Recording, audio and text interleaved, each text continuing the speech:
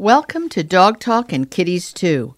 This episode features one of the three guests on my hour-long NPR show heard every Sunday on WLIW-FM 88.3, the only NPR station on Long Island, where it has broadcast continuously for 14 years. I'm Tracy Hotchner. I wrote the Dog Bible, Everything Your Dog Wants You to Know, as well as the Cat Bible, Everything Your Cat Expects You to Know, because I care about people who care about cats, dogs, and other creatures who share our planet.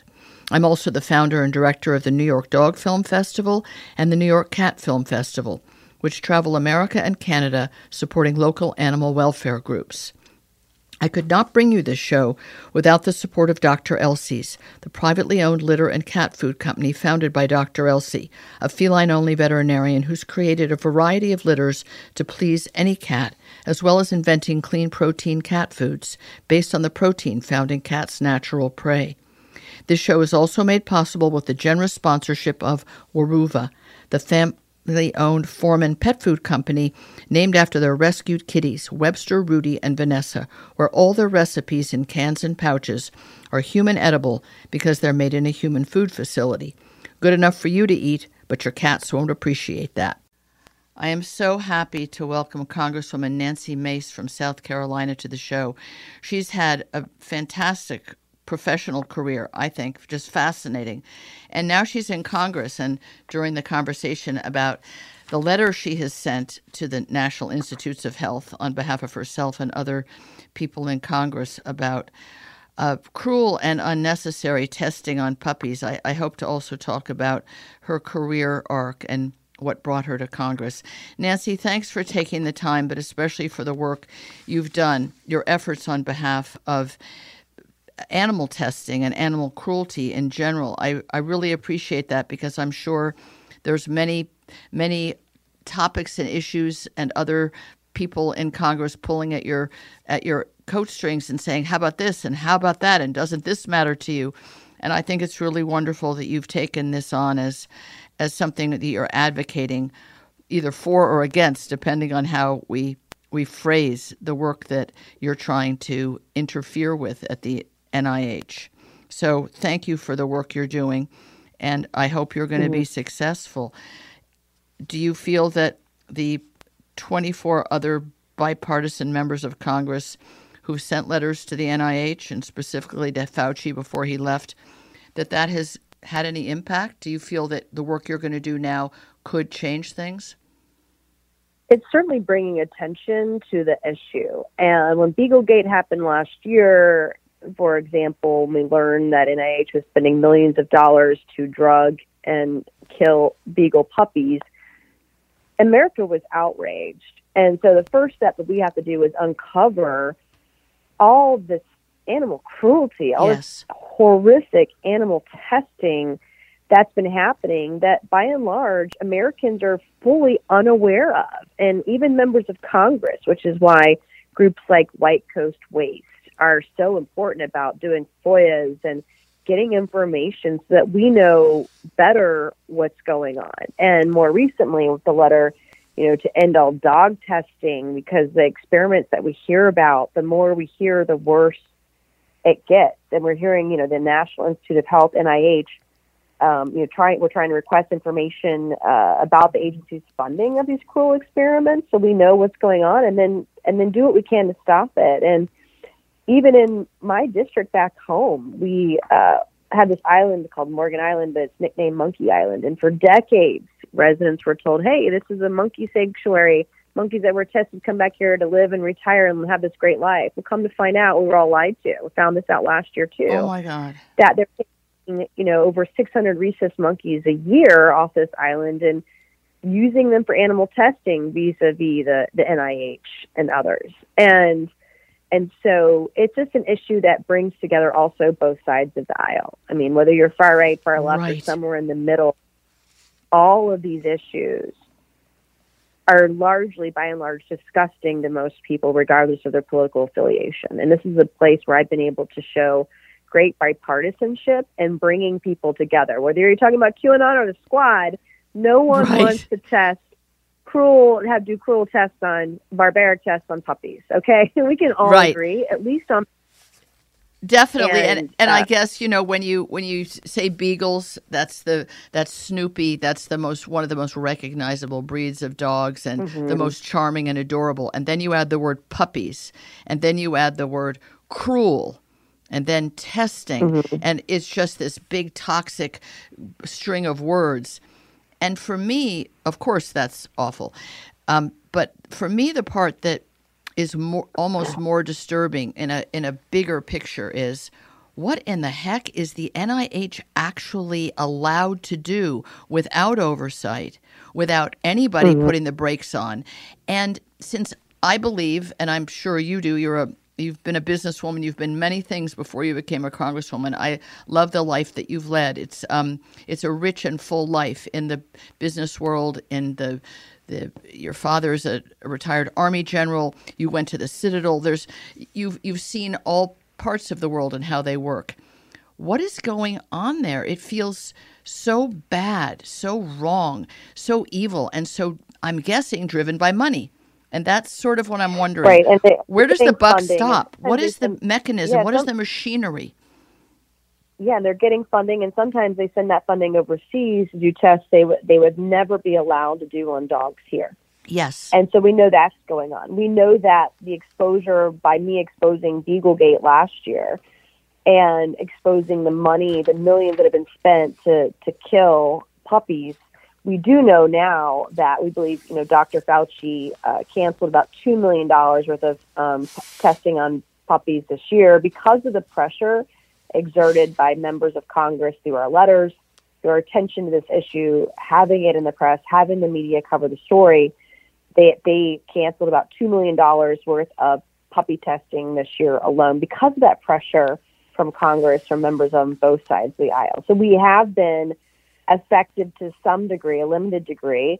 I would love to have the NIH come into Congress and tell us what they're doing and where they're doing it and how much they're spending and how many dog lives are being killed as a result of these horrific tests. And so the American public deserves to know. And so we've been very effective in the last year, and we're going to continue to put the pressure on them, regardless of who's in charge. Well, that's great, but then there's sort of a primary question, which is, how come they never had to answer those questions before? I know it's kind of a theoretical question, and your letter is very well written and has the signatures of many other people in Congress, and they're mostly rhetorical questions, and we can go over some of them. But an intelligent person, even mildly intelligent, says, what? The National Institutes for Health that we think of as, they're protecting us, they're doing good things on behalf of our health as American people, is actually literally churning millions, at some point hundreds of millions of dollars, to do experimentation that nobody has signed off on. And who would sign off on it other than the people that are actually churning the money? It's this money churn, because the thing that strikes me, and I'm sure you, is, and this letter makes it very clear, almost $2 million in just this one particular puppy testing on a flu something, asthma, allergies, something that had nothing to do with dogs, and there's no relationship between dogs and humans in that medical situation, that nobody has any oversight. We kind of think of the government in some pristine ways having checks and balances. Where are the checks and balances with the NIH? How come they've never had to answer these questions before? And we can send all the letters we want. The NIH, they rarely respond to them. Fauci, never, right? Wow. And when we learned about Beaglegate last year and uncovered via White Coat Waste and others, the FOIAs that we're putting out there, we learned about some of these tests where dogs were bitten to death by flies and insects. Some of these experiments we're talking about are so horrific. You don't need a fly to eat the face of a dog, to test cosmetics or anything else for that reason. It's just unnecessary. And the FDA, the Food and Drug Administration, doesn't require the animals be used in testing anymore, the cosmetics or drug testing, et cetera. And so this kind of thing we need to expose, as horrific as it is, expose it so people know where their tax dollars are going and how disgusted they should be with what the federal government is doing with that money. And we got to put a stop to it. So having been a businesswoman before, and you're just I think your personal biography is completely fascinating. I love the life you've led, and I maybe there's many well-rounded people in Congress. I sometimes think of politicians as just being politicians in some capital P way, but you've lived a very full life. If you were to go into a business, and you've been a businesswoman, and you looked at a business that was as corrupt. That's an easy word. I mean, we're not talking about a South American dictatorship. The NIH, by all rights, looks completely corrupt, out of control, not under the control of right-minded people. Is there something like disbanding it and starting fresh? It seems so rotten from the core, if you will. This is it's an opinion, but it's based on everything that I've been learning through White Coast Waste Project, yourself and other state senators who've, ended the beagle breeding, let's say, in Virginia or Maryland. But then, of course, it crops up somewhere else. Is it not a broken system? I'm going to say corrupt. Maybe that's an adjective that I don't have the right to use. It's all of the above. It's broken. It is corrupt. But the problem with the federal government is once you create a program or an agency, it never goes away. That program never gets shut down. And so, we're always fighting an uphill battle. And it's the bureaucrats running the bureaucracy. If this were a business, this business would be Chapter 7, would be bankrupt a long time ago because the market would have corrected it and don't want this. And that business would have failed. But instead, because the federal government, even through COVID, has been getting record tax revenue for years, they just don't feel responsible with the money that they're getting, which is more than it's ever been. And so these bureaucrats, they feel more emboldened than ever. And it's not just about the puppy testing at NIH or NIAID or any of other, testing that we're seeing. It's not just that. It's in every single area. And you have these investigations, and Republicans are about to be in the majority, and they're going to have their investigations, just like Democrats had investigations over the last 2 years. But no one, it seems, and it feels like no one is ever held to account. No one's ever held accountable. They don't go to jail. They don't get fined. They don't even get fired from their jobs. But as you rightly point, this were the private sector. You would not have a job if this is the program you were running. And people were aware of it. You just your business would cave. It would not exist. There's some kind of an irony that you have to be elected by people who actually look at who you are, listen to how you talk, look at your life, as well as the other congresspeople and senators. So the people representing us and being our representatives in Washington, in the government, are the ones that are held accountable to the people voting for them, and you don't make a whole lot of money, that's for darn sure. And yet the government itself, that is the place you go, the pond you're going to go to swim in, is, lifetime employees, lifetime legacy. Can never be fired. So many. It's almost impossible to fire them. And so here you are, who could be fired in terms of being voted in or out, as well as your colleagues, and you are answerable to your constituents. But you're trying to move this rock, this giant rock, with a little hammer, a little chisel, and you don't have very long to do it, and you have to pick your battles. And is everyone frustrated? I mean, obviously, anything to do with this animal testing, it's a whack-a-mole. You had good success with Beaglegate. You did a great job. Now we've got puppy testing, cruel puppy testing. Those words are really strong. And maybe you'll have success with this too. But the NIH is going to crop up some other place. And as you said, outsource it to China, outsource it to countries that don't have animal protections. Or Tunisia or some other country. That's what they will do. Inevitably, if they're not doing it already, they will be doing that next. And that's why it's important to have people, regardless of party affiliation, who are going to be willing to stand up and call it out for what it is, and which is what we've been trying to do. And we have a great team of people, different organizations that bring these issues to the forefront and let us know about it so that we can work to expose it. Because number one, people got to be aware of it and know how bad it is and what's going on. And then two, what can we do about it? And that's what our next steps are, is having hearings, putting forth legislation to end it. And that's what needs to happen. Well, I admire you for having that fortitude to carry on, knowing that, what the right hand sees, the left hand doesn't. And, oh, my God, now what are they doing? What can your average citizen do? Obviously, we vote in people like you. They can write their lawmakers. They can write. I would encourage them to write their lawmakers, to call their offices for the member of Congress that represents them, and let them know how they feel about these issues. Tell them about the letter. Tell them about some of the bills we've been working on. I do a lot of animal rights work. I have a number of pieces of legislation. You can Google my name, Nancy Mace, spelled like the pepper spray. It's sweeter, I'd like to say. But, and see what we're doing, and then ask their members of Congress to get on board. This shouldn't be controversial. This should be a place where everybody can find some agreement, regardless whether you have an R or a D or an I, if you're independent, by your name.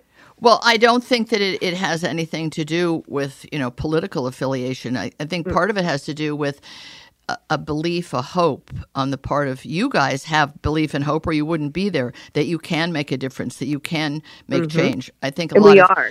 And you are. Okay. So does us making calls to the person that represents us, whether it's Congress or Senate, does that call saying, please follow what Nancy Mace is doing in animal rights? I mean, just something very simple, so people don't have to go into the granular. It's nice about you call in and you tell them, hey, we want you to be supportive of her efforts to stem the tide of puppy testing, right? Good. In NIH or NIAID, for example, get on board with her. I mean, those are the kinds of things. And sending an email, usually most of us on our congressional websites have a form. You can contact the office and send an email, or get the phone number and make a phone call, or handwrite a letter and tell them how important it is. And I think about it, one of the reasons I'm so passionate about these issues is when I was a little girl, I wanted to be a veterinarian. And I have this bright pink photo album that my grandmother gave me when I was 4 or 5 years old. And it was all these newspaper clippings from all these beautiful animals from around the world that were in this small newspaper from Hampton, South Carolina, where